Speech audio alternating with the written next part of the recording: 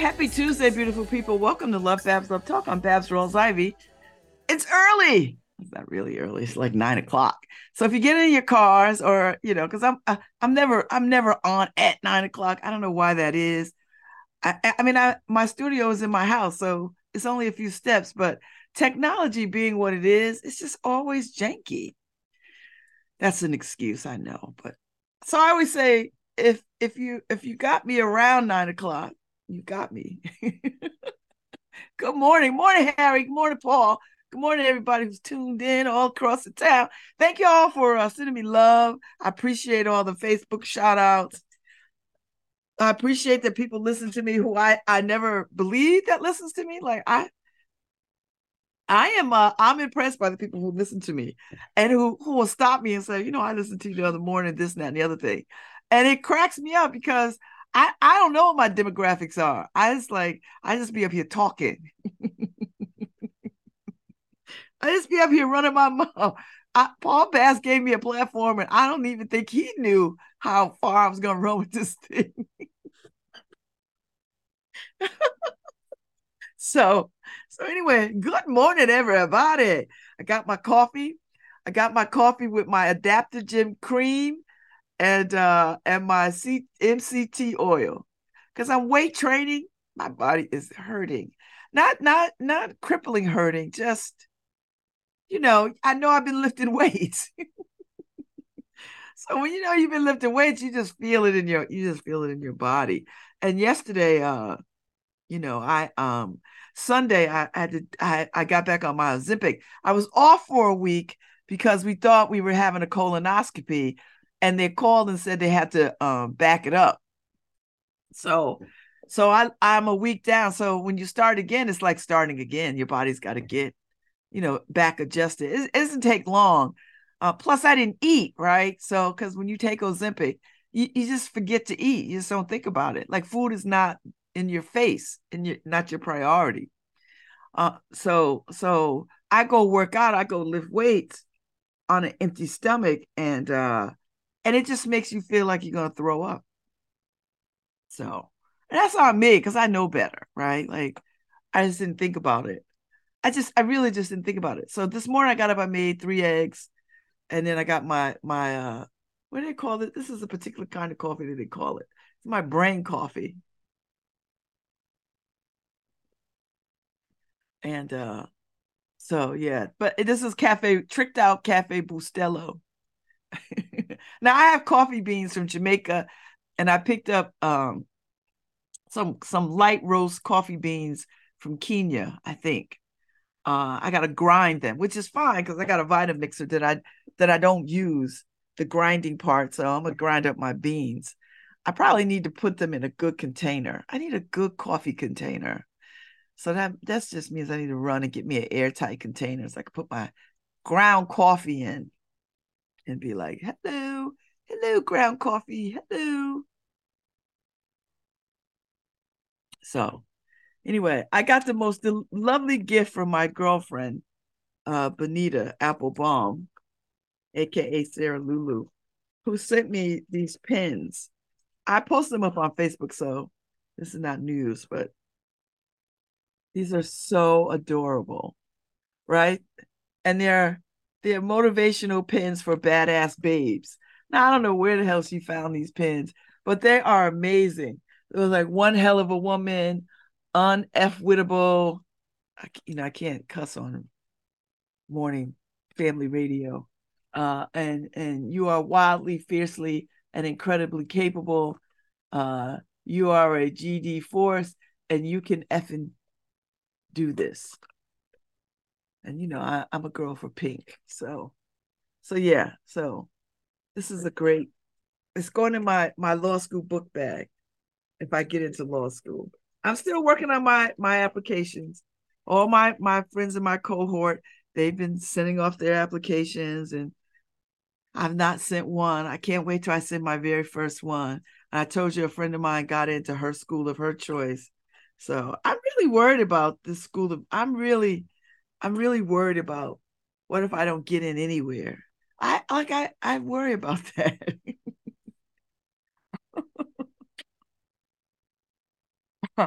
I just like, what if I don't get in anywhere?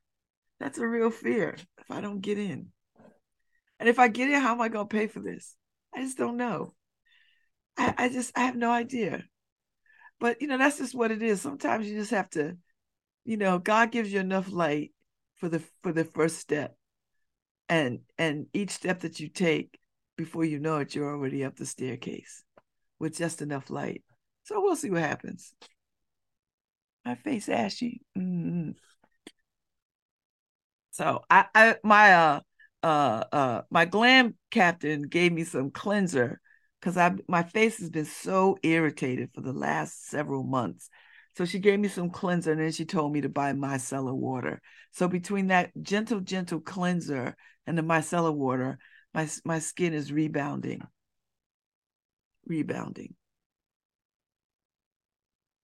So yeah, I mean, it's a thing. So I want to get into Advent because I told you I'm following along Advent, and then at some point Harry's gonna come back and talk about the missing stars,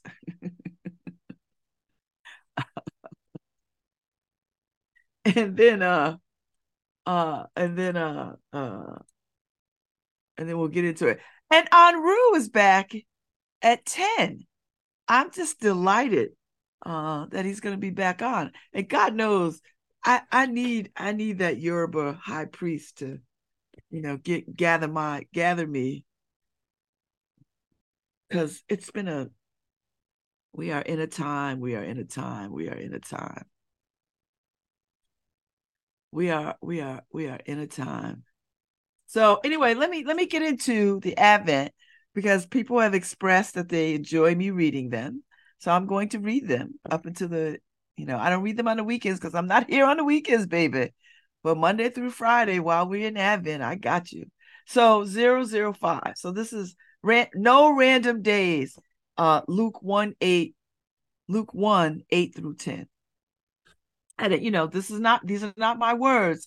These are Hannah Beecher. So I am not ready to move from this place just yet. Remember how I said we would camp out in some parts of the story? Well, this is one of those times. I'll make the fire.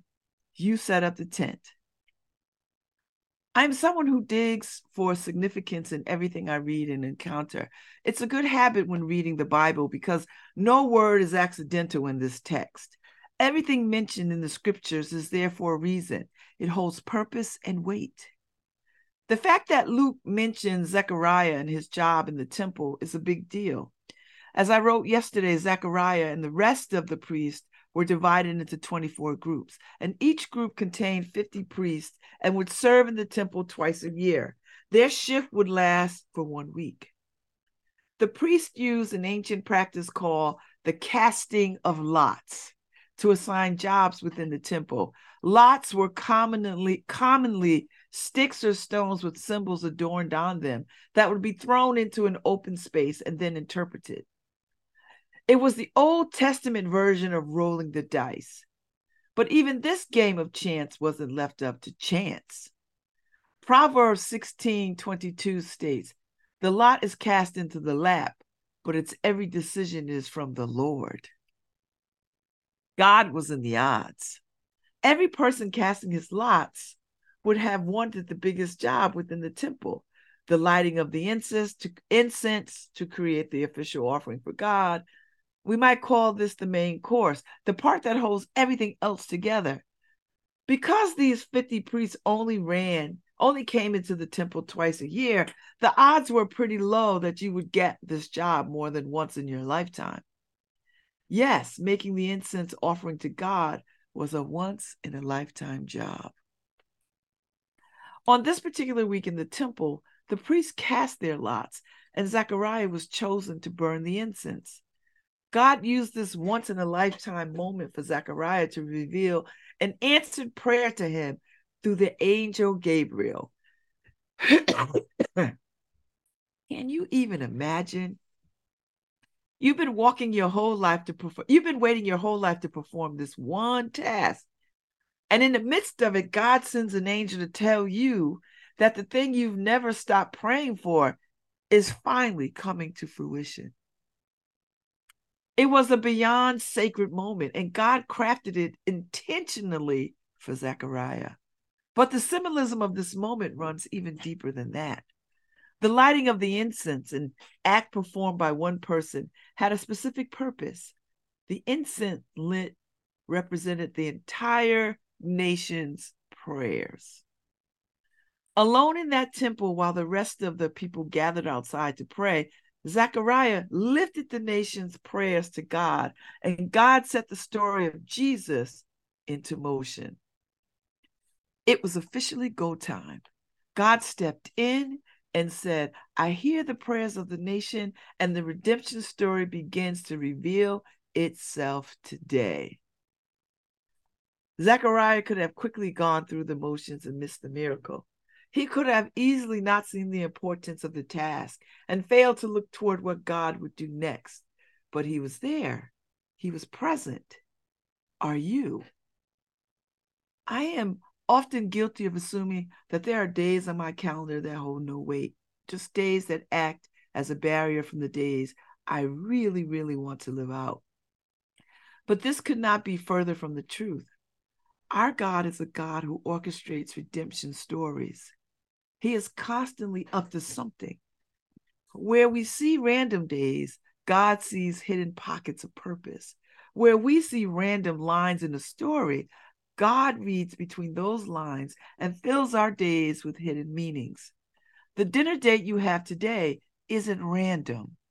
That gift your friend gives you next week isn't random.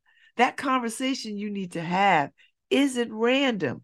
That person who reaches out in need of help this afternoon isn't random.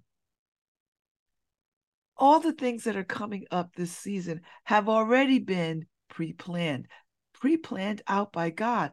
And the best thing you and I can do to honor the planning is to pay close attention and lean in. We will miss the miracles of our heads if our heads stay stuck in our phones. God wants to show himself to you in the mundane and the extraordinary. He wants to be in all of it. Years ago, my friend Tori told me over tacos that God doesn't do anything halfway. He loves to show off. If all of life has the potential to give God glory, why wouldn't he show off and provide us with something to shout about? He delights in our praise, and he wants us to know that he doesn't half-heartedly think about us, but wants to deliver news to us in extravagant and wild ways. Friend, you will miss the magic if you don't look up. You will miss the magic if you spend the entire season comparing your Christmas to someone else's. You will miss the magic if you spend the entire season only thinking about what's next for 2024. You don't even realize you're already standing in the once in a lifetime. This time that won't come again. God will never duplicate in it this lifetime. And I believe he wants to show up and show off for you throughout this Advent season. He's waiting at the door. It's time to go and let him in. Here's your steal the prayer. I don't want you to take this prayer. You know what I say? Take the prayer, go with it, take what you will, whatever you can, leave it by the side of the road. Dear God, it is easy to go through the motions and miss the miracles, but I am choosing a new mindset. I will see the importance of the task in front of me. I will show up for people, for events, for dates on the calendar with anticipation of what you're going to do. I choose to believe you are calling me to divine appointments. You are showing off. Release your power into all the areas of my life. Amen. All right. So you got your Advent language for today. Look up, people. This is a once in a lifetime moment. You are living in a once in a lifetime moment. And do with it what you will. And you can use this season of mystery and magic and all of that to your benefit and for the benefit of those around you. You absolutely can. You have the power. So So what you think is the mundane and the ordinary is really the magic and the extraordinary. And I say it all the time. You know, uh, it is about your everyday practical life. And if you just look for miracles to be, bells and whistles and fireworks, then you will miss the everyday miracles on your path. That someone said hello to you, that you were able to help somebody, or you heard a song that spoke directly to you, or you heard a phrase. And I'm always listening for God's voice to me. I'm trained to listen now because I've trained my spiritual muscle to hear God's voice always. And sometimes now, listen. Sometimes I don't listen. I always hear God. Sometimes I don't listen to God. There's a difference. Your children will hear you, but they don't listen. I'm God's child. Sometimes I hear God all the time. I don't listen to God all the time. And God understands we have a relationship. And whatever the relationship that I have with God, I like to believe that it spills out in the relationship that I have with the people around me. That that they, you know, that they experience God in my presence. At least I'm hoping that, even when I'm being ornery and obstinate and an asshole, uh, I'm hoping that people will still experience the Christ in my spirit. And I own that. I used to run from that. I used to be so whatever, not wanting to sort of hear God and be connected to God, you know. And I think we all sort of do that. When you're trained up and raised up a certain way and you go from it. And there's some religious stuff that goes on out there that is just off the chain and ridiculous and not even of God. But for those of us that had more good experiences than bad experiences, and you could turn toward God because you feel that acutely, then you know what I'm talking about. You know, and I feel the presence of God all the time. I hear God speaking all the time. Sometimes it's gonna be like, God, can you just shut up? I'm not doing that. I'm not going there. I don't care. And then God will be like, okay, Baz, here we go. Here we go again. I got to bring you low to bring you high. All right. And I'm like, okay, I know the dance. I know the routine. But I'm getting better at just like heeding the call. I serve a God that calls and sins. I tell that to people. I serve a God that calls and sends. Sometimes God calls me, sometimes God sends me. Sometimes God sends stuff to me, sometimes God calls me to things. That's just what it is. So, so anyway, I hope you enjoyed the Advent reading. I did. I got so many messages out of it. And sometimes you get messages that are confirmation, not so much direction, but just confirmation that the path that you're on is a pretty damn good path. And sometimes you get a message that says, go in another direction, that you have to end this. And you know what I said the other week? End, entirely new direction, not over, end. And so sometimes you have to listen for how do you move in another direction, you know. Uh and how do you bring more abundance into your life and do things. You cannot do adverse things and not expect to have adversity. It just doesn't work there. If you put good things into the world, if you do good things into the world, good things come back. And everything has a consequence to it. Everything has a consequence. And sometimes you don't even see the consequence until you're like, oh. And sometimes some consequences are far reaching, you know. Sometimes they just are, you know. And you mature and you grow up and you ground yourself in right thinking and right choices for yourself and for the world. How do I be good in the world? How am I a better person in the world? Because that's how you have impact. How am I a good person? And, yesterday I was talking about uh, if we could get some peace in the world, and maybe that's a far fetched fantasy, but it's one that I hold. If we could just find a way to have peace for a few moments and allow the earth to see that we can have peace for a few moments. Do you know how we could make a difference in the world if we could just all stand still for a minute, put down our guns, put down our hate speech, put down and just be one with the universe and the creator and the earth for just a few moments? How the how that could shift the world greatly. You know, I think about that often. Like if we could just, you know, if we could just stop.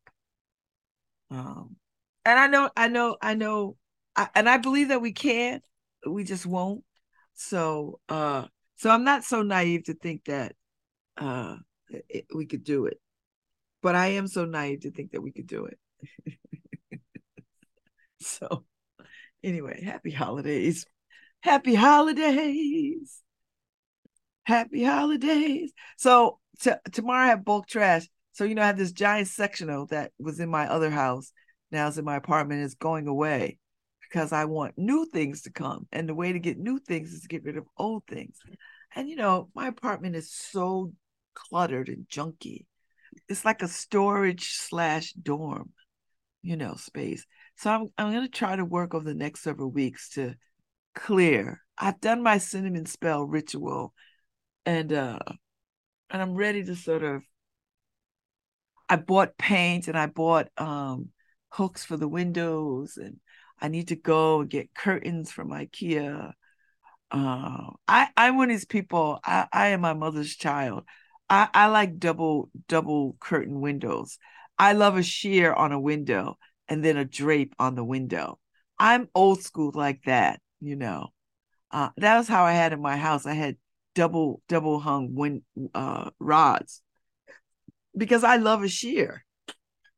I just think I just think, curtains are a finishing touch for a window. It's like window dressing. I love window dressing. I don't like naked windows. And I know for contemporary purposes, people like naked windows, you know, but I gotta have a shade and I gotta have some kind of curtain, a sheer or something. It doesn't matter. Something that filters light is my thing. You know what I mean? Like that is my thing. So I'm into that, and that's my thing. I'm old school, so I've got curtain rods that I need to uh I gotta go. I've got rod things to hang rods on, so I've got to go and get actual rods, and that might be an IKEA run. And I've got paint for the kitchen and for the laundry room, and I have paint for my bedroom. So there's things that I need to get done. And I need a new TV. Oh, my TV is about to, and right now will probably be a really good time to buy a TV because my TV is so dark. And I know my TV is like, chick, we're about to die. You better go get a new TV. Ah, it's about to die. Like it is fading. And I don't want to. I better go now while I better get one now while the prices are so cheap. And uh and Harry sent me a nice selection of TVs to pick from. So and they're so in the price point, So I'm just gonna look the other way at these little children in China putting together these TVs. Like I'm gonna do like everybody else. I'm just gonna overlook human rights violations and I'm gonna get me a cheap TV.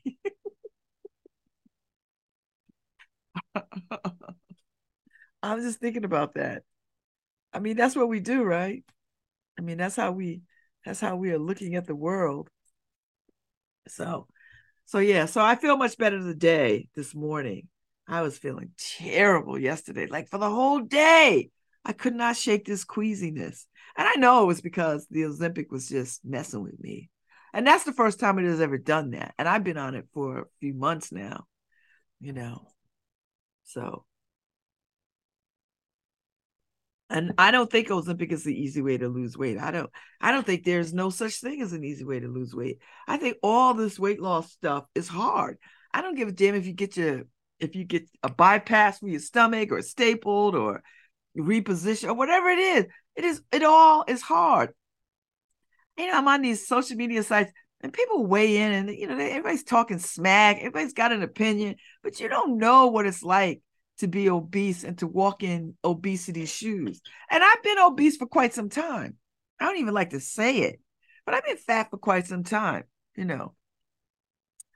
And there's nothing easy about any of this. And I just want people to just shut up and leave people alone. Everybody's like, oh, like, taking to whatever is an easy way. And we don't say that about any other entity, any other health issue. We don't say to cancer people, oh, you're gonna do chemotherapy. You should just naturally cure yourself. We would never say that to cancer people. We would never say it. We would never say to heart people, don't get a pacemaker, pace your own self. We would never say it. I just don't understand. People are just out of their minds and want to just have a modicum of influence and control over things that have nothing to do with them. Whatever the tools are, you use them.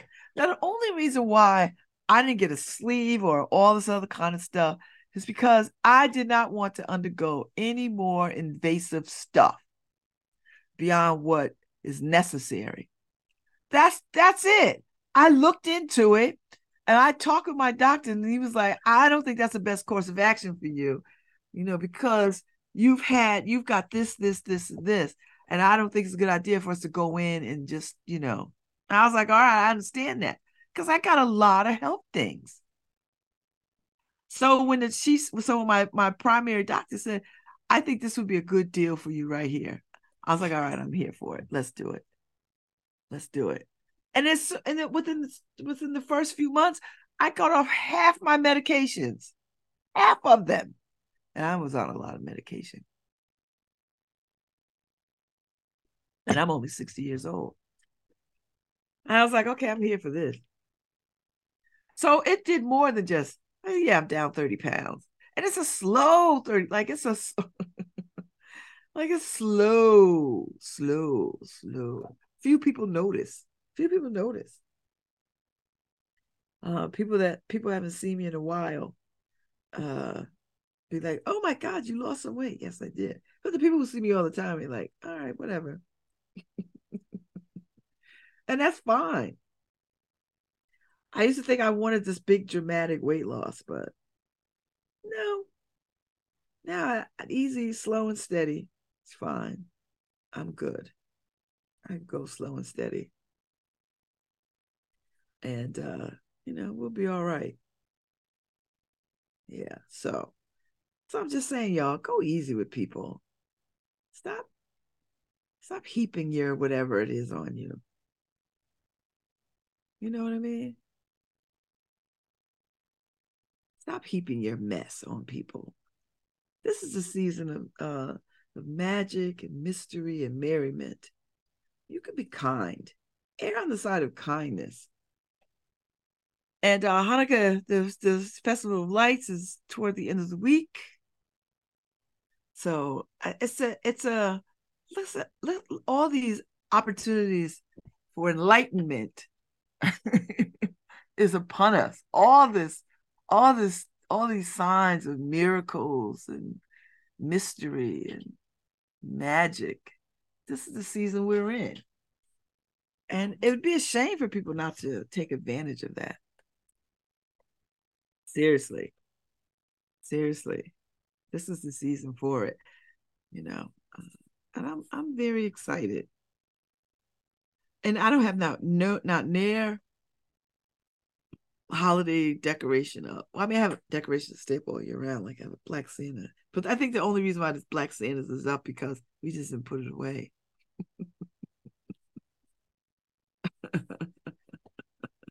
So, uh, and some other things like the tree that stays out all year, the little tabletop tree. You know, it's all right. They'll go away this year. Maybe. Who knows? I don't know. There's something very divine about coming into the living room and seeing Santa and a silvery Christmas tree. Eh, eh, you know, something very divine about that. So let me see what's going on in the world. We pop by the New Haven Independent site and see who's riffing on whatever. Uh, oh yeah, Paul had a Merry Christmas holiday season compost heat news. I haven't listened yet. I'll go back and listen in a minute. Hey, the Barack Obama School named a school of distinction. High five. There's something very I like about that school, the Obama school being connected to the University of New Haven. Like kids will go to school and know that they are on a college campus, right? So it won't be a foreign thing. So when it's time for them to think about college, it'll just be a natural thought process. Like, yes, of course I'll go to college because I've already been on a college campus. And I hope that they keep connecting these kids to the college campus. Like, I hope that's part of it so that it's not foreign. Do you know what I mean? Like, so that it is just a natural thing. I know. I'm so at odds with the education system. It's just so I don't know where the big thinkers are. I don't know where the exciting thinkers are. I don't know where the brave and courageous people are. I just don't know where they are. And maybe I feel that way about not just education, but all manner of things. Now is the time for big, bold thinking, and healthcare and education and employment and transportation. I need somebody to think about transportation in a way that is exciting. How do we connect this city through transportation? How do we make this city more accessible to anybody that comes here so that opportunities are endless for people to get to work and to find jobs? How do we make that exciting? And it's a leadership thing, I know, but gosh, this city is such a city ripe for transportation overhaul. Hey Harry, this city is ripe for a lot of things. I think you're a dreamer. Um, You may say I'm a uh, dreamer, yeah, big dreamer. but I'm Um, not the only one. Unfortunately, not enough of us. Listen, the You Beatles, the know, you Beatles, know the what you Beatles told want. us. What you say? You know what you want is What you do I want? remember when we spoke the other day, I was talking about a 15-minute city. I need a 15-minute country. Yeah, that's right. You want everything to be easily accessible, nobody to struggle. You know, I mean, we could probably do that for about 10 years. And then And somebody then will get all, I want more. no, then the money would run out, right? So you could only fund things to a certain extent. And then the people who you're forcing to fund it leave. Where are they gonna go? Well, I mean, you just take your headquarters and you put it in wherever, Australia or wherever Anybody they're going? gonna. Harry, who is going to Australia? You see the kind of animals and stuff in Australia No, that no, you no, have to fight. but you don't understand. You just take your headquarters there, right? Harry, you know how many, I think I like 100 different kinds of snakes that'll kill you in Australia. You put a couple of kangaroos in charge of the You've headquarters. seen those kangaroos, they're like people That's right. that will They beat can, your ass. they can work a job. Forget kangaroos are AI. kangaroos are gangster, Harry. You see these things? That's right. Forget AI. Get a couple of kangaroos. They'll Couple of replace kangaroos, people. some yeah, everybody thinks, oh, koala bears, they're so cute, and they are. But all the other things that are in Australia are killers. Wow, I got a mess behind me. Yeah, what is happening? Look, I bought donuts for everybody else, not for myself. Why are they there? Oh, because nobody's in the office yet except for Layla. I Oh, gave okay. her hers already. What's the day of the Christmas party? I didn't see the date. Oh, they haven't come up with a Um, date yet? they haven't come up with a date, but it's usually so. I think Friday is the 22nd, right? So yeah, so it'll probably be that the 20th. Okay. And are you in the Secret Santa? You didn't? Yes, I did. I responded. My bad. I like Secret Santa, Harry. I But don't. yeah, but I wanted to talk because sometimes you sound delusional, Babs. I sound With this hope thing, it's like it sounds insane. Like we could be good to one another. One another? Are you kidding me? Hope sounds insane. You talk about people being good to one another. I just don't see it. Harry, you don't see it. You don't wake up and say, "Man, I know we could put a world together that everybody thrives.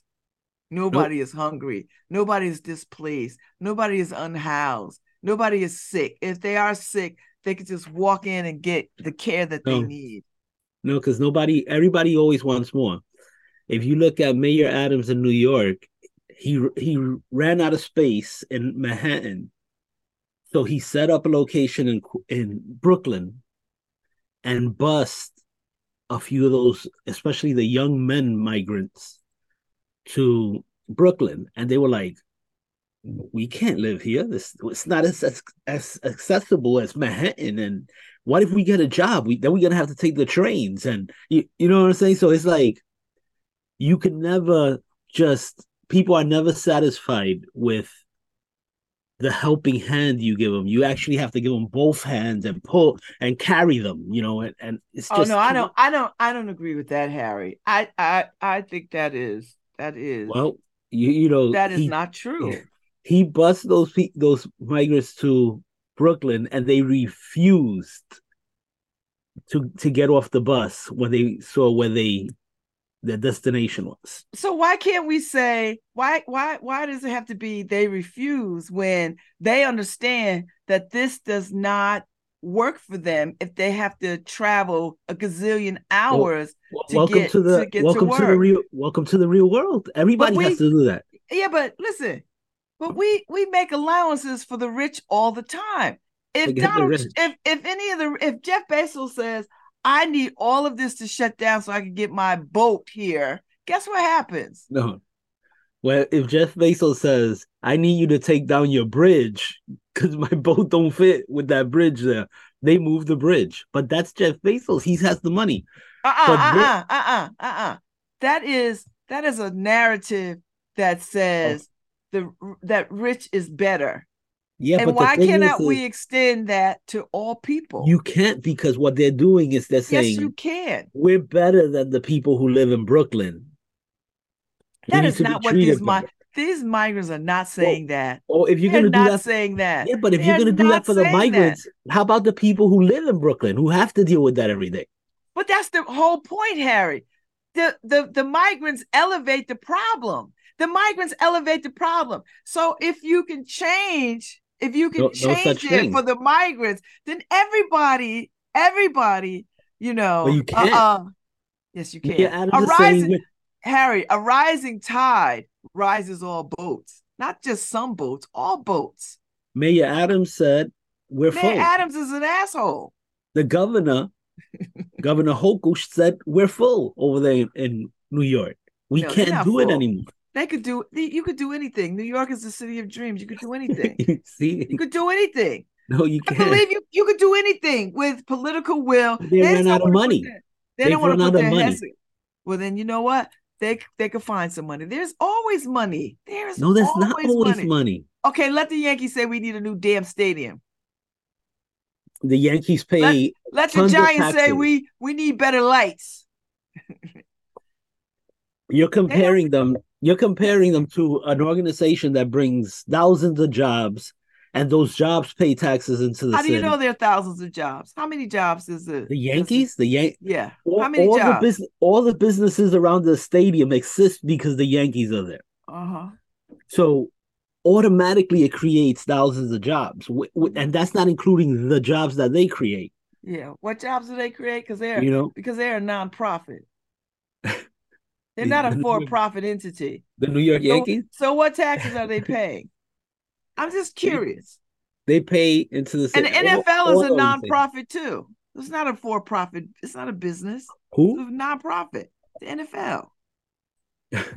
So what taxes are they paying? Really? No. Seriously? Well, this is the thing. This is always the argument. So organizations that create jobs, those What jobs pay organizations? taxes. I'm Amazon. saying Amazon those don't pay jobs no pay taxes. taxes. Walmart don't even pay the employees But health but look benefits. but look at all the employees they have, all the jobs they've created. Those jobs pay taxes, and the corporation does pay taxes. Jeff Bezos doesn't pay taxes. That's a totally different thing. The organization always pays taxes. Is No. is Jeff Bezos who doesn't pay taxes? Amazon's not paying taxes like that. They pay taxes. And they're You not even have to. paying health benefits. They're not doing any of that stuff. No, you talk about Walmart who doesn't pay health benefits, but they started paying health benefits too. Even supermarkets are paying health benefits. They That's should, because because there's they a lack of realize employees. they have to attract people to come work there. Right. There's not enough people willing to work anymore, so they had to sweeten the pot. Yeah, because slave labor is not productive to the bottom line. Some of these places even have 401k plans, They matching should. And they should matching have 401k. education reimbursement. It should have all the things. Man, you're making me want to go work for Target. That's not a bad idea. It's not a bad idea. All the benefits I'll get with Target. But If look how long it took them to get here though. Yes, and then you have other places that aren't even close to there, right? Well they better get there quick, fast, in a hurry. You know how many people I've told about adopt a family? Uh-huh. People who talk a good game, right? Who talk about wanting better for people and everything. And I haven't gotten one person, that crosses this office who want to adopt a family. Okay. So I just think people talk a good game. They think that somebody else should do more.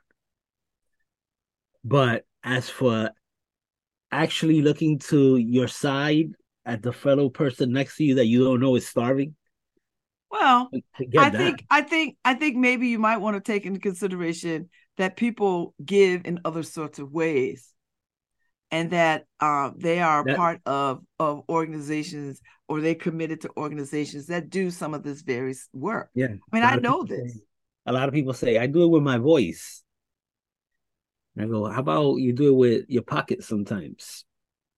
Oh, yeah, that's not for me, but you're a good person for doing it. I'm like, Let me no, tell you. Well, let me tell you about the Pew the data that Pew said is that poor people in this country give more than anybody, including rich people.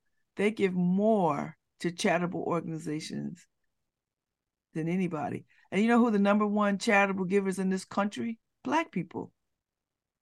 Black people how give an how do they extraordinary amount of money. how Black do they track churches. that? What do you mean? You ask the questions. You go out and you see. If you make charitable contributions, you log that somewhere. Those You are ask the those are question. actual polls, but if you go on the IRS and see who gives, it's totally different No, because it's not. you have the people who actually they track those numbers of the people who actually give. But And the majority of the people that give in this country are poor people. Poor people are the backbone poor of charitable people, organizations. They just are. They always have been. So while we believe that rich people like to you give mean the middle class, because they like to the working listen, poor? You talk this is about where I'm at. Everybody's poor if they're not rich. The working poor you talk about. It doesn't matter if you're working poor or not working poor. There's only two classes in this country: rich and poor. There's no blurred lines. Everybody's a You're right. paycheck away from destruction. The middle class is disappearing. So yeah, you're right. We're almost gone. Well, We're almost listen. gone. Everybody's waiting for something to. Yeah, it's funny because poor people don't file it on taxes. Oh my God, Babs. We just have somebody comment that hasn't been around in like forever. Who's that? Angel? Angel. Uh-oh. What's Angel? He's forsaken us? I know he said poor people don't file it on taxes. What do you mean? Well, Or they don't you know, file their giving on taxes? right, right. And Okay. it's true. Most, if your donation is, you bought the guy at the corner food, you don't go and write that down. You don't say, well, I bought Willie. Yeah, but it's not just that, Harry, because you're making it too simplified, and you're not understanding the power of organizations and communities, because people give to the NAACP, people give to the Urban League, people give to sickle cell, people give to their Yeah, people sororities and their forget. fraternities, people give to their churches, and churches are the largest charitable entities in this The country. So bamboozlers, whatever. I'm not going to say that, but I'm just saying. So yeah, so they might not be itemizing those Oh, kinds of charitable Angel giving. says he misses you, Babs. I miss him too. I thought he just got so mad at you. He just like left Well, us. that's probably it. That's probably it. Because the conversations Angel and I have in email, he he gets really frustrated with me, to say the least. Tell Angel he ain't by himself. But we make it do what it do. We make it do what it do. But he has no choice but to love me, right? So Well, we all got choices, Harry. no, he doesn't have any choice. Angel's been with me since we were Since you was knee high yay to a high. June bug, knee high He to a has June no bug. choice. Yeah, he has no choice. I'm part of his system. Is he coming up here for the holidays? Is he No, coming but coming to Waterbury for Christmas? no, Angel doesn't leave Florida no more unless it's for because Angel's a trainer. He does. Okay. You'll see him on ESPN in somebody's corner sometimes, right? So he does that. tell He's a tell Angel I went back to my training. I'm weight training again. I'm trying to get yeah. strong.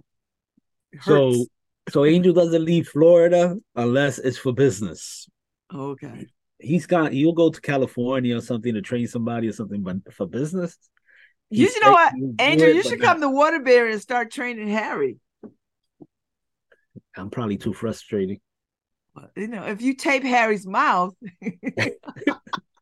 That that would be the problem. I don't think Angel has the patience for me anymore. or put a sock in Harry's mouth and just like make him weight train with you. Then that way you don't have to hear him. No, You can just make him do the work. Angel over the years has, done routines for me and stuff like that. So Did you follow them, to help Harry? me out. I followed them temporarily. They work temporarily, then No, I they stop. don't work temporary. No, you work temporarily. If you keep at them, they But don't work temporarily. Poor Angel. also he said he doesn't like to be cold, so he doesn't like to I leave understand. Florida. Listen. If I could abide Florida, I would live in Florida. If they had a different governor, if they didn't have all the Jurassic Park animals, I would Well, live in Florida. Angel hates the census too, but he doesn't live with the census. He could ignore him. I don't know. That's a lot of ignoring, Harry. I'd have to wake up every day like, I'm in And Florida. with the laws in Florida, if the census happens to step on Angel's property, there'd be no more DeSantis. Yeah, but DeSantis, alligators, That's bears. that's really the thing. But he doesn't see any of that stuff. He lives in Jacksonville. Oh, He have you doesn't get none of all of that stuff that you see over there in Orlando and stuff like that. The Gators and Okay. You sure? oh, he's never told me he's had to deal with that. He said Uh, he was proud of him. Oh, he was proud of me when I was following the his routines, but I guess you he's should not proud of me anymore. you should recommit, Harry. January, recommit. Recommit. Because I you're should doing get so well. well, Karen and I are gonna look to get into um some martial arts self-defense courses, Oh, okay. restart stuff that I used to do long ago. But Yeah. I don't want to I see the only thing about martial arts that I don't want to get thrown around. I don't want to get hit. You know what I mean? Like I don't want well, they consider your age. Like I'm gonna tell them be kind. because you I'm know, Harry, the minute I get thrown to the ground, I'm gonna want to fight. I'm over 55. Be nice to me. I was like, I don't care. I'll pick up a chair, whatever. I mean, like, they'll be like, you can't do that, Miss I. I was like, I don't care. He threw me down. Be like, this ain't wrestling. This ain't WWE or whatever. He's like, we're trying to teach you how to defend yourself in case somebody throws you down. I was like, well, I better walk with a chair then, because all right, we got Unreal is on at 10:15, Harry. So we gotta take a Oh, break. you're listening to LoveBabz LoveTalk on WNHH LP 103.5 FM, your home for community radio.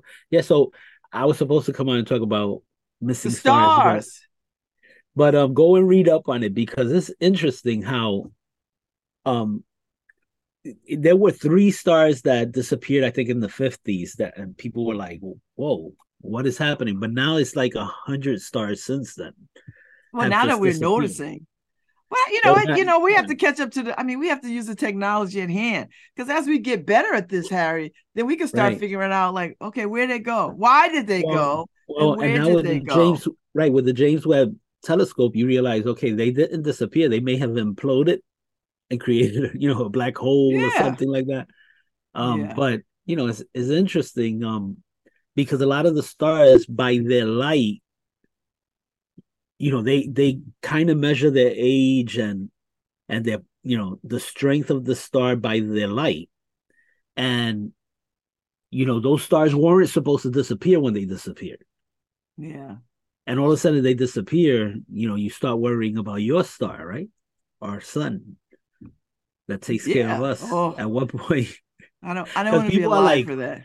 people will be like, oh, I saw Terrence Howard the other day give a lecture on, oh my God, he was talking about, He's a scientist of sorts. oh my God, he's a nerd. And I love it. I love that stuff.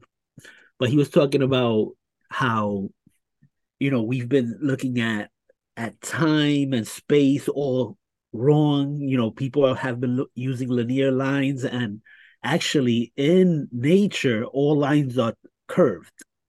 There's no such thing as a straight line in nature. Everything is curved. Anyway, go look at that lecture. You go like, wait, isn't this the guy in the Marvels movie? Yeah, I think he's But retiring. yeah, but he's freaking intelligent. Mm. So why do you Angel just said YMCA? I don't know what that means. You want me to play YMCA? I don't know. Did they have a? Do the Village People have a Christmas song? Because that's what we play. Did the Village People have a Christmas song? Maybe the village. I mean, they I look don't festive. know. They look festive. Maybe do they have a Christmas song? No, I I don't doubt know. it. No, no, don't doubt it, Harry. Do a search. You'd be surprised. I bet you they do something. Something. I bet you they have a song. All right, we're gonna take a break. We'll be back. Enru is back. He's coming back, Harry. So we're gonna get ourselves aligned and calmed. He has to do something. There's no alignment going on right now. The world is a ghetto. That's right. Something gotta happen. The world is a ghetto, Harry. We gotta get right. So Enru will be on at 10:15 and we'll And start with some yeah, prayer. 10:15. I know we ran long, but thank you for listening to LoveBabz Love Talk on WNHHLP 103.5 FM. Look for that other link because I'm about to turn off this stream. Look for that other link. Anru is gonna try to soothe your soul somehow, if possible. But he'll try. He'll try. We'll be right back. Christmas carols by candlelight. Please come home for Christmas. Please come home for Christmas. If not for Christmas, by New Year's night, friends and relations send salutations. Sure as the stars shine above, but this is Christmas, yeah, Christmas, my dear, the time of year to be with the one you love. So won't you tell me you'll never more on Christmas and New Year's, we'll find you home. There'll be no more sorrow, no grief and pain, and I'll be happy Christmas once again.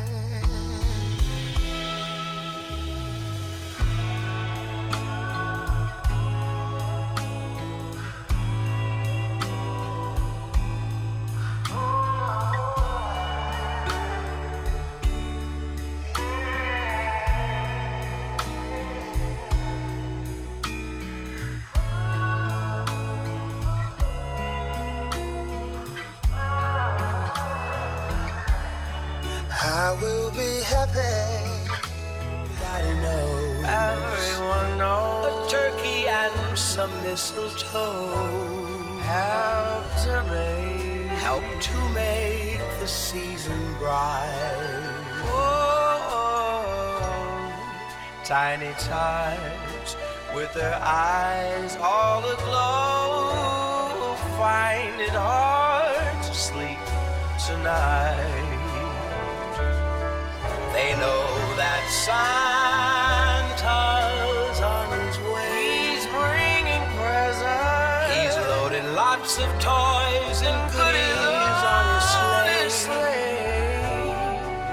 And every mother's child is gonna spy to see a reindeer really know how to fly.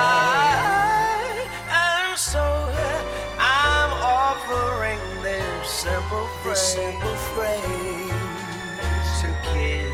to kids from 1 to 92. Although it's been said many times, many ways, Merry Christmas, Merry Christmas to you.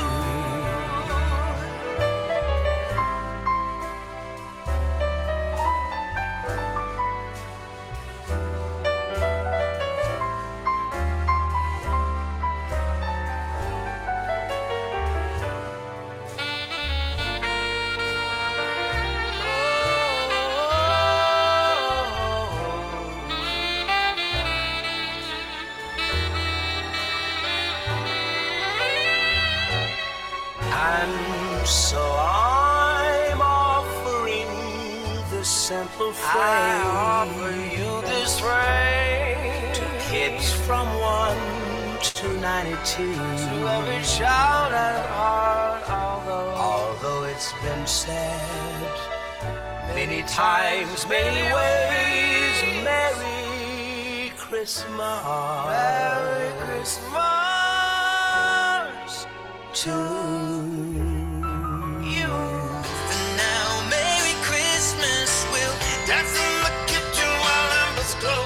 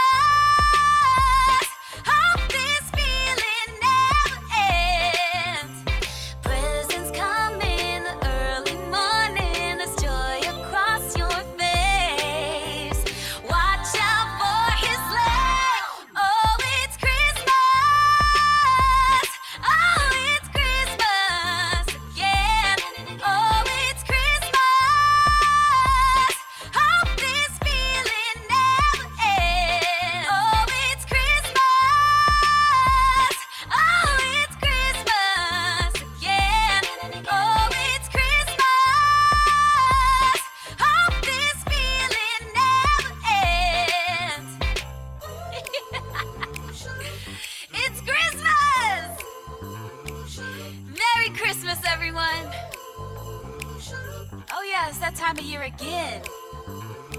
You know it's your favorite.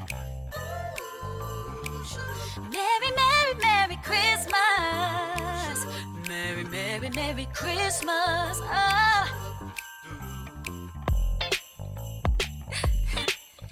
I was born near Christmas, so it's my favorite. I think it runs through my veins. Anything Christmas makes me happy. And people's hearts are open. I hear the drummer boys drumming, drumming, drumming. I hear the reindeer coming, coming, coming down. I hear the Tweedledee birds humming. And there's a choir full of angels singing fa la la la la la la la. Fa la la la la la la la la la. Oh la. So this is Christmas without you, darling. Another year over and a new one's begun. So this is Christmas. I hope you have fun. The near and the dear ones, the old and the young. Have a merry, merry Christmas and a happy new year. Let's hope it's a good one without any fear. So this is Christmas, for weak or for strong, the rich and the poor ones. The road is so long. So this is Christmas, for black or for white, for yellow and red ones. Let's stop all the fighting and have a merry, merry Christmas and a happy new year. Let's hope it's a good one without any fear. Oh, so this is Christmas. So what have you done? Another year over and the new one's just begun. So happy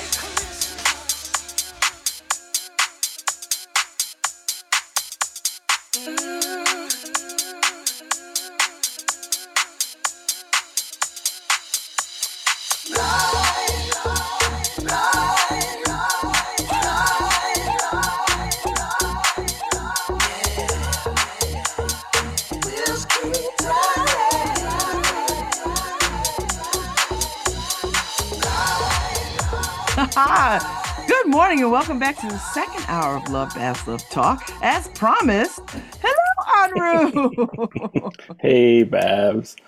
Nice to see you again. I saw Anru at the birthday party for Tegan. She turned 50. And it was like New Year's Eve. We were dancing the night away. And then I saw you at Possible Futures, and Possible Futures. So we be running into each other in these streets. I know. How are you this morning? Listen, Harry and I, Harry thinks it's ridiculous that I'm so hopeful.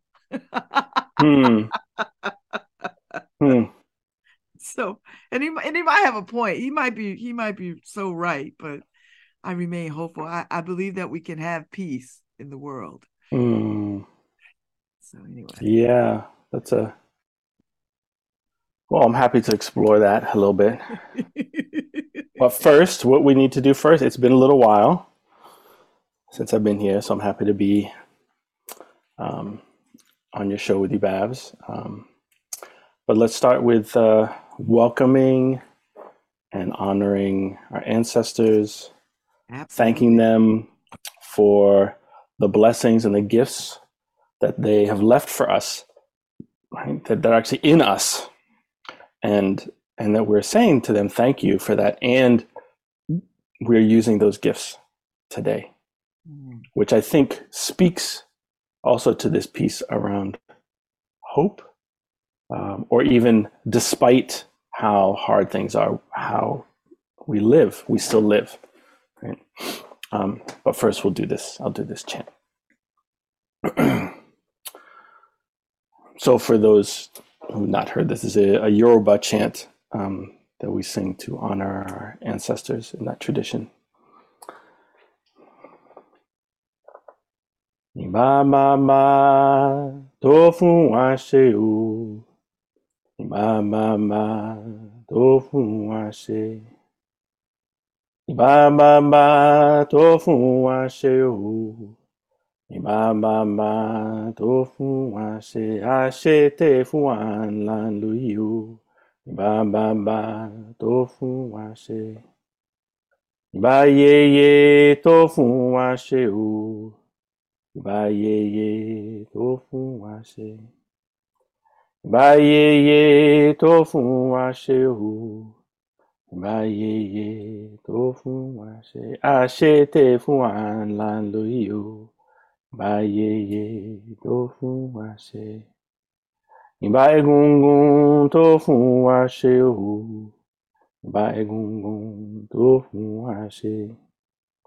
Ìbà egúngún tó fún wa ṣe o, ìbà egúngún tó fún wa ṣe, àṣetẹ̀ fún wa ńlá lóyè o, ìbà egúngún tó fún wa ṣe, ìbà egúngún tó fún wa ṣe, ìbà egúngún tó fún wa ṣe. Ashe. Ashe. May it be so that we recognize these gifts and these blessings that our ancestors have left for us. And may it be so that we are able to use them in our lives. Amen. Amen. Ashe. Yeah, I think that speaks really for me to this piece around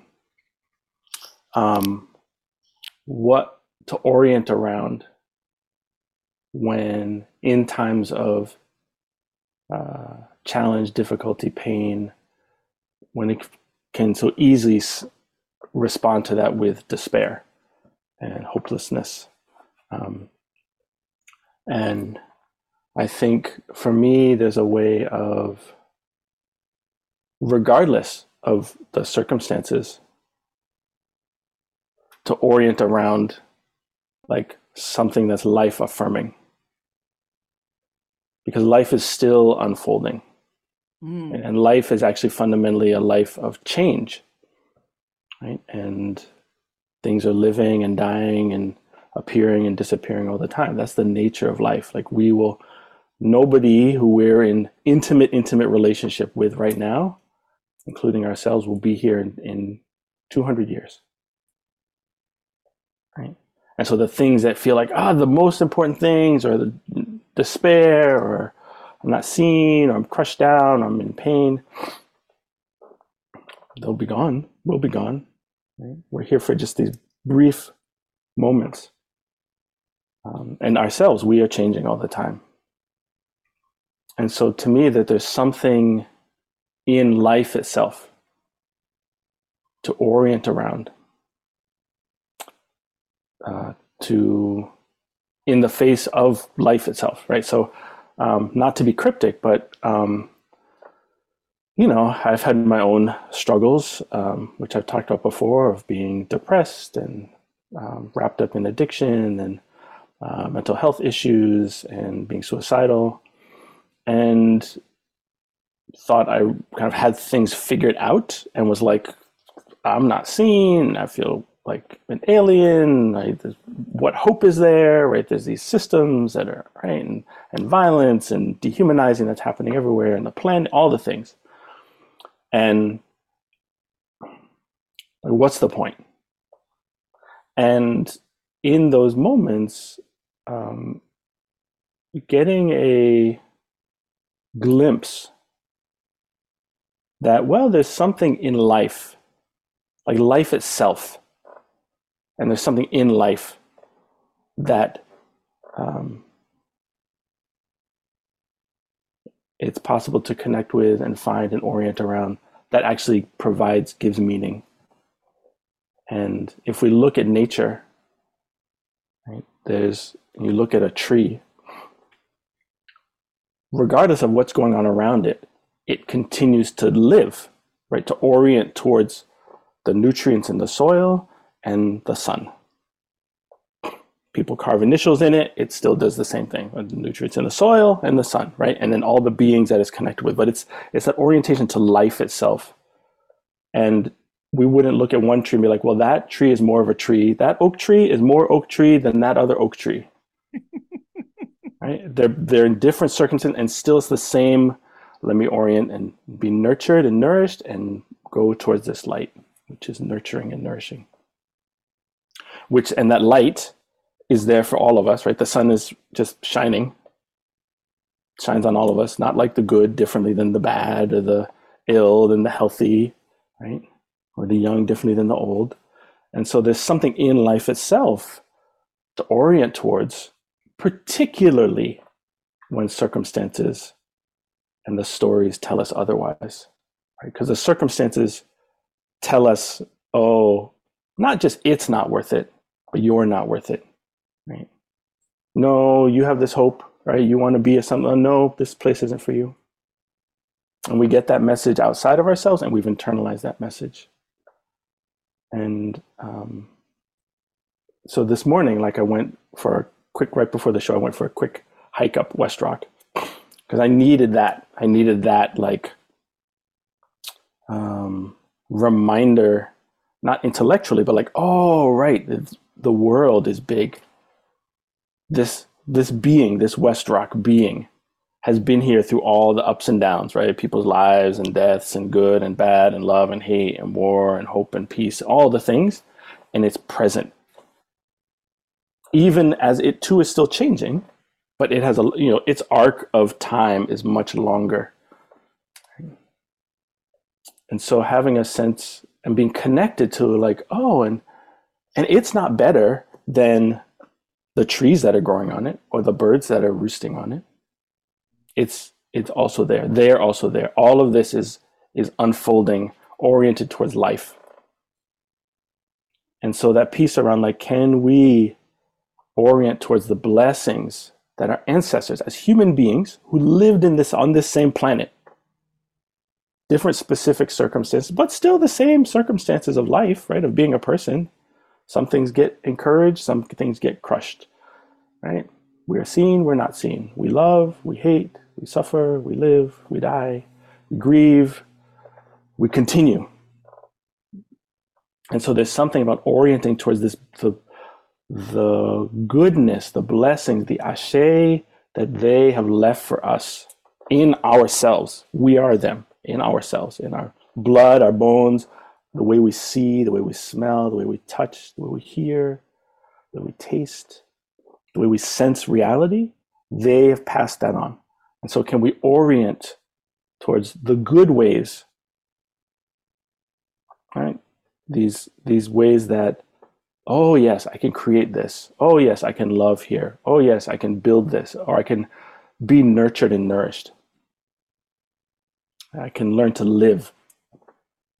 Right? Our ancestors learned to live even in the midst of genocide and institutions of slavery and all kinds of other oppressions and immigration and emigration and family violence, right? And still we have lived and found an orientation to life itself. And so it's not this fantasy of like, well, maybe one day it'll just all turn around, right? That it will change because everything changes. And can we also orient towards this thing called life, these things that have been passed on? And then can we see them and find them, seek them out, and then use them, implement them? Oh, so there's a poet Basho who said, there's probably lots of versions of it, but there's one which is, don't walk in the footsteps of your ancestors or your teachers, but seek what they sought. So it's not to be them, right? Oh, and I have to act like they did or do all the things they did or go back to some majestic time, right? Oh, but they sought in their life love. They sought a connection to the divine. They sought and yearned for and loved caring for people. Oh, what would that mean for me now? Do I orient towards those things? What do I orient towards? What are my yearnings and needs that are both mine, but also are connected to these legacies of what has come before and what will come after? And so even in the face of pain and suffering that can be overwhelming, can we also say, and yes, there's still life, right? If these circumstances are happening, so can we lean and develop skills to orient towards life versus oriented towards despair? We can feel grief, right? We can feel it, but that's different to choose to, I'm going to orient towards it. I'm going to orient towards cynicism. I'm going to orient towards, oh, you push me, well, I'm going to push you back harder. Right? You don't see me, well, I'm not going to see you. Right? Oh, you don't see me? Well, look, life is still here. You actually don't get to determine my relationship with that. So let's do that together. Or at least do that ourselves, and then we can see. It's like getting your head above the water, like, or out of the like smoke, or from under the blanket. Oh, there's a world out here. And then you might see other people poking their heads. Oh, look, there's someone else out here too trying. And you live. And then you can be creative about, if it's about fostering and changing conditions so that other people can find their way out, then you do it from a place of clarity versus a place of despair and overwhelm, right? A reactivity. Because I don't think that our thinking about what we need is clear when we come from those places of despair or reactivity. Right? We have to doubt our thinking. When I was in those pits of despair, my first ideas weren't helpful ones. They were like habits that got me into that hole in the first place. So I had to learn to let me sit for a minute instead of trying to dig my way out of the hole deeper, right? What am I doing? What got me here? Maybe if I pause, right, instead of running frantically in circles or avoiding how I'm actually feeling, there may be a way out. And it might be different than what I could have imagined. And life might be different than what we can imagine. And there's not one way to do it. It's what someone smells a smell, and for some people that's the most wonderful smell in the world, and other people are like, that, I don't know what you're smelling, but I don't want to go near that, right? But we can orient towards the things that we're yearning for and the things that are nourishing for us, and be honest with ourselves and be gentle, right? Tender. That's the place of life and hope. Is a very fragile thing. It's very very tender, right? It's easy, like a tender little sapling, right? Little shoots coming out. That's strong wind, a rock can roll over it and just, it's dead now, right? It's very tender, right? But then it grows into something very big, which we as human beings have also learned how to destroy, right? But because the destruction is easy. Yeah. It's easy, right? In terms of effort, but in terms of consequences, it creates more pain because it's just a habit that people just roll over the things, trying to grasp at something else. Oh yeah, my ancestors left this. I know I can build things, or I love to make things, or I just love to care for people, or but that's stupid. I have to go get paid. I have to go find my way in the marketplace. I have to go engage in power over dynamics so that I don't feel small, so I don't feel vulnerable. So that tender thing in me, I'm just going to trap it and secure it so no one can get to it and lock it away. And so, of course, things feel hopeless because we are not even allowing ourselves to admit that it's there, and then to what do we actually need to do for that to grow and to find a place in the world, find our place in the world. Howard Thurman is a theologian, philosopher, Black person whose quote I love. It's don't, and it's a quote I love, and I keep thinking I get it wrong when I'm about to say it. Don't do what you think the world needs, but instead do what makes you come alive, because what the world needs is people who've come alive. Mm-hmm. Right? It's including ourselves in that, as opposed to, oh, I should be doing that out there. Right?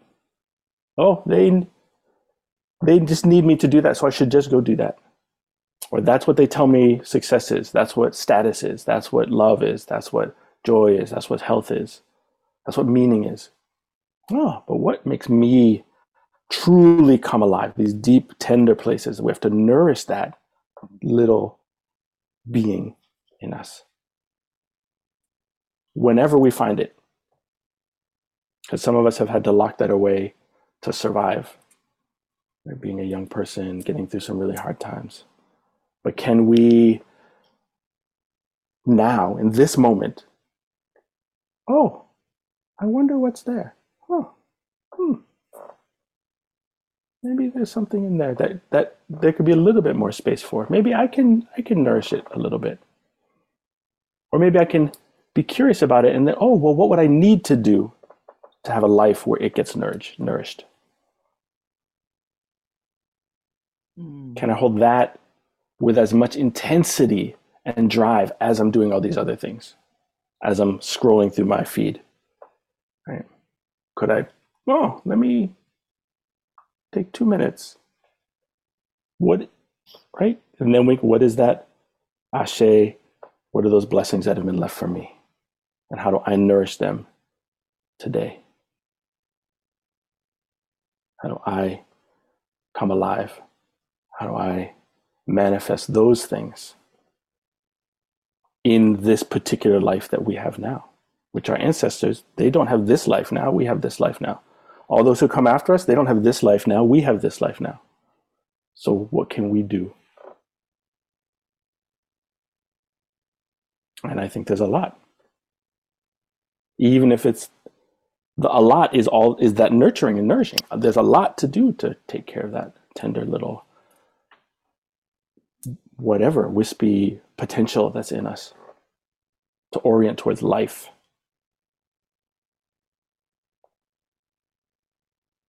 And then imagine the systems, relationships, organizations, families that we create coming from that place. Right? How we address inequity, how we address climate crisis, how we address oppression from that place. That's life affirming.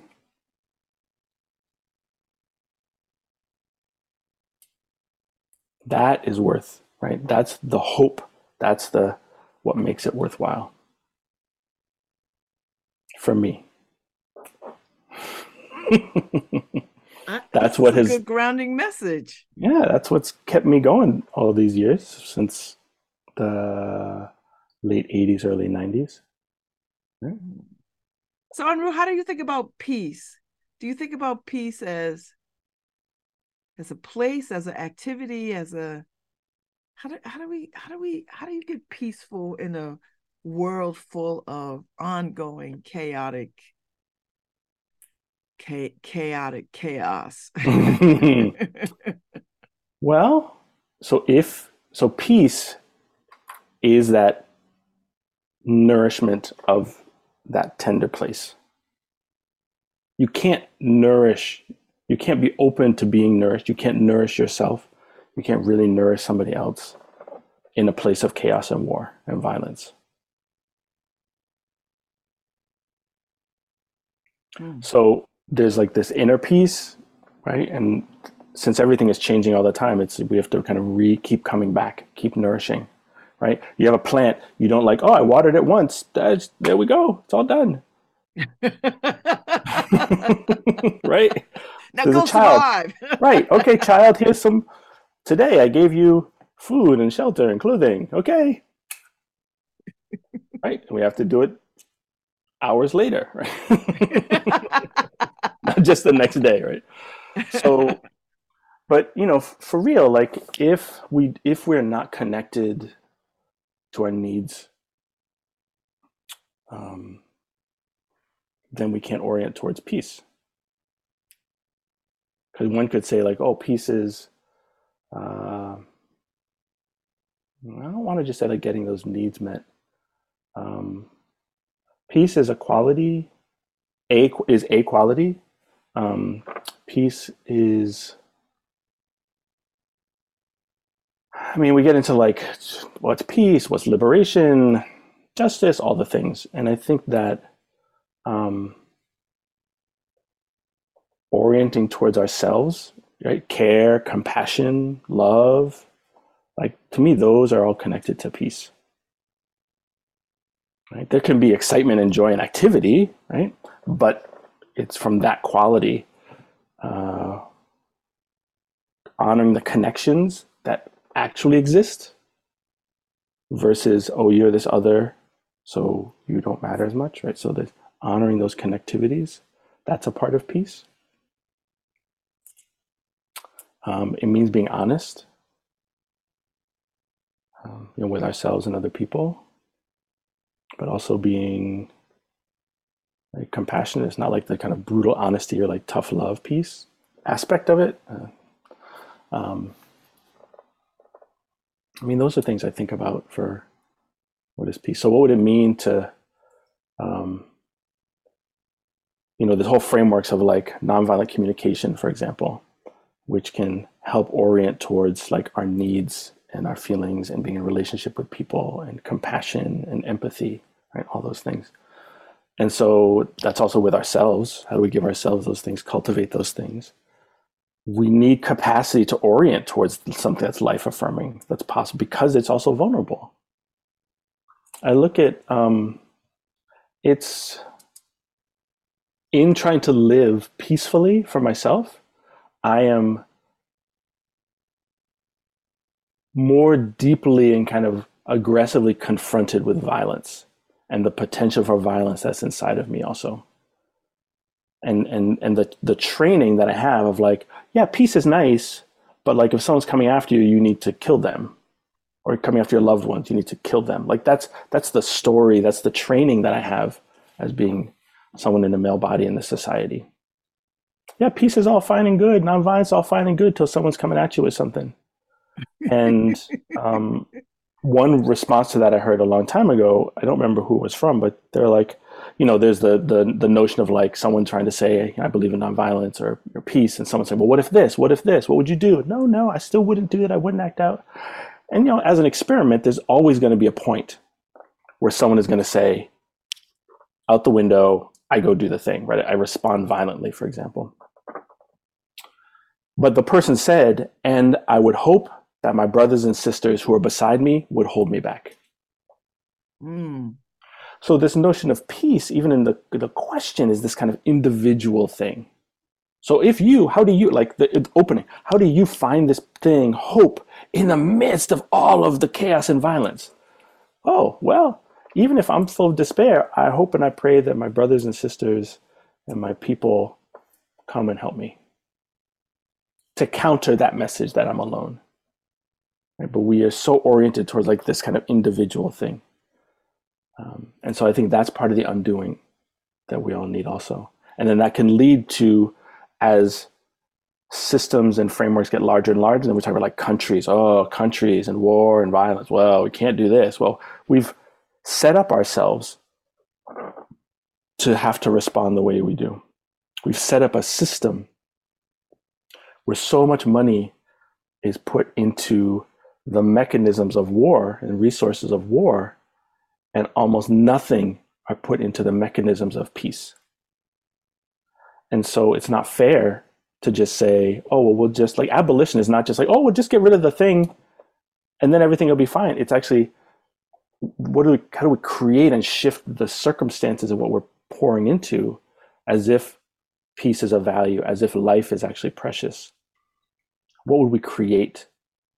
And as we create those things, as we build those things, the default response of violence and oppression and othering power over get smaller and smaller because we have capacity and resources to deal with it differently.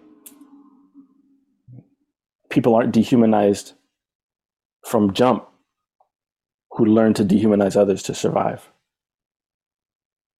This thing around violence in me, I was reflecting recently on being very, very young and seeing real violence. A neighbor's father on his son. The son had actually stolen my mom's wallet, and he brought him back to return it, and then beat him in front of us. And I was probably like 5 or 6 or something. And what I realized is that it was horrific. I mean, at the time, I just like shut down. But later, reflecting on it, like how terrifying it was for me to witness that. And I also learned in that moment, oh, I never want to be on the receiving end of that. So that piece around like, yeah, peace, open, right? But then that's always like a backup. Well, worst comes to worst, I'm a big person. I can always do something. And that's right. So from the beginning, if there were different ways of this parent dealing with their child, if there are different ways of me getting and having support to deal with that differently, right? You transform that kind of response as needed. But that's why it's a different way of living and being together, which can lead to these things of like, oh, War Department, Peace Department. Oh, right. Right. X percentage, even if they were equal in terms of like funding, how that would transform things, right? But it's not fair to just say like under these same circumstances, you just get rid of one. Oh, we'll just get rid of that response because we don't have other tools. It would cause more harm. So imagine that's the engagement of like peace, recognizing our relatedness with other people, whether we share the same identity or not, our relatedness with the earth, our relatedness with plants and animals. Imagine if we held that really, right? We would exist on this planet differently, with each other differently. And so what does that mean now? Not like, well, we'll go back to some utopian blah, blah, blah, but like, what does that mean now? Oh, okay. So let me look again inside. What are those tender places that need nourishment? Can I find them? Can I have other people support me? Can I support other people in that? Can I see them?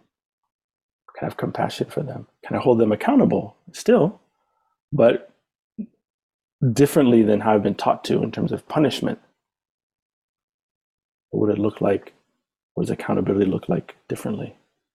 And not that like I have some grand answer, but like if we orient towards these other things, then we can come up with some different ways of living,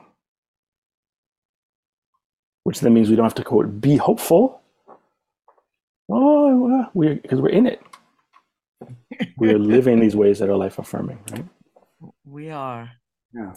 Yes. So bit by bit, step by step, moment by moment, little steps. Oh, that's a nice breeze on a hot day. Or like, that's a cozy drink, right? On a cold day. That's my favorite sweater, right? Or I ran into a friend, right? And we got to say hello. Like, oh, that's goodness. How everybody knows that feeling. So let me cultivate more of that. Let me allow more of that in my heart versus armoring up everywhere. That's such a good point. Like, I love that because that's how I think. Do you know what I mean? Like goodness. Yeah. And but just what you said, just I want more of that, in the ordinary, not go to Right. extraordinary lengths, but in the ordinary, in the practicalness of your day and your life, that you can seek and find and find peace and joy and love and tenderness. Yes. Yeah. Yeah. Yeah. I remember in the midst of like despair and all the things, because yes, I had a realization, but like the work of coming out of that is work and takes courage. Like that's not just like, oh look, life is affirming and beautiful. Okay, all the trauma's gone, all the things are done, right? But I remember my mom making a statement about like going for a walk and seeing like the light hit the leaves in a certain way and the birds. And I was like, oh, and in my mind, I was like, you have got to be kidding me that like, that's what you're like holding out as the like hope, right? As goodness in life, right? I was like, I'm in this like place of like madness and the way that the light bounces off, right?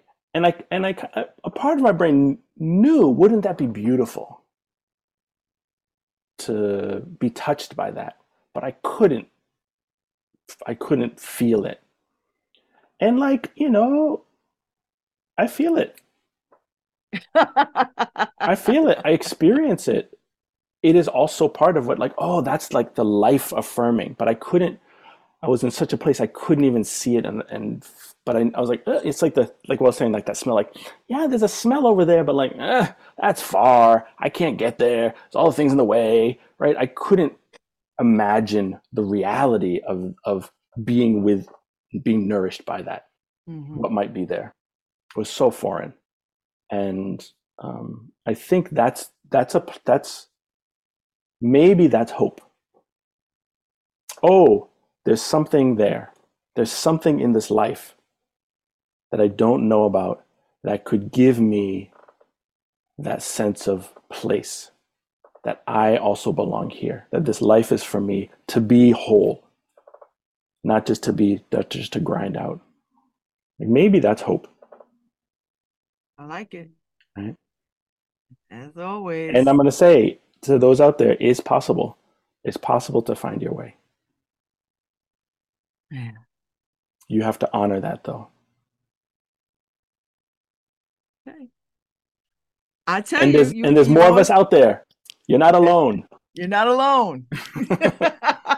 Not alone. I tell you, every time you come, you bring the right message that I need for my spirit. And in this season of Advent, for me, that's just right in line with this time of waiting and anticipating and noticing. Yeah.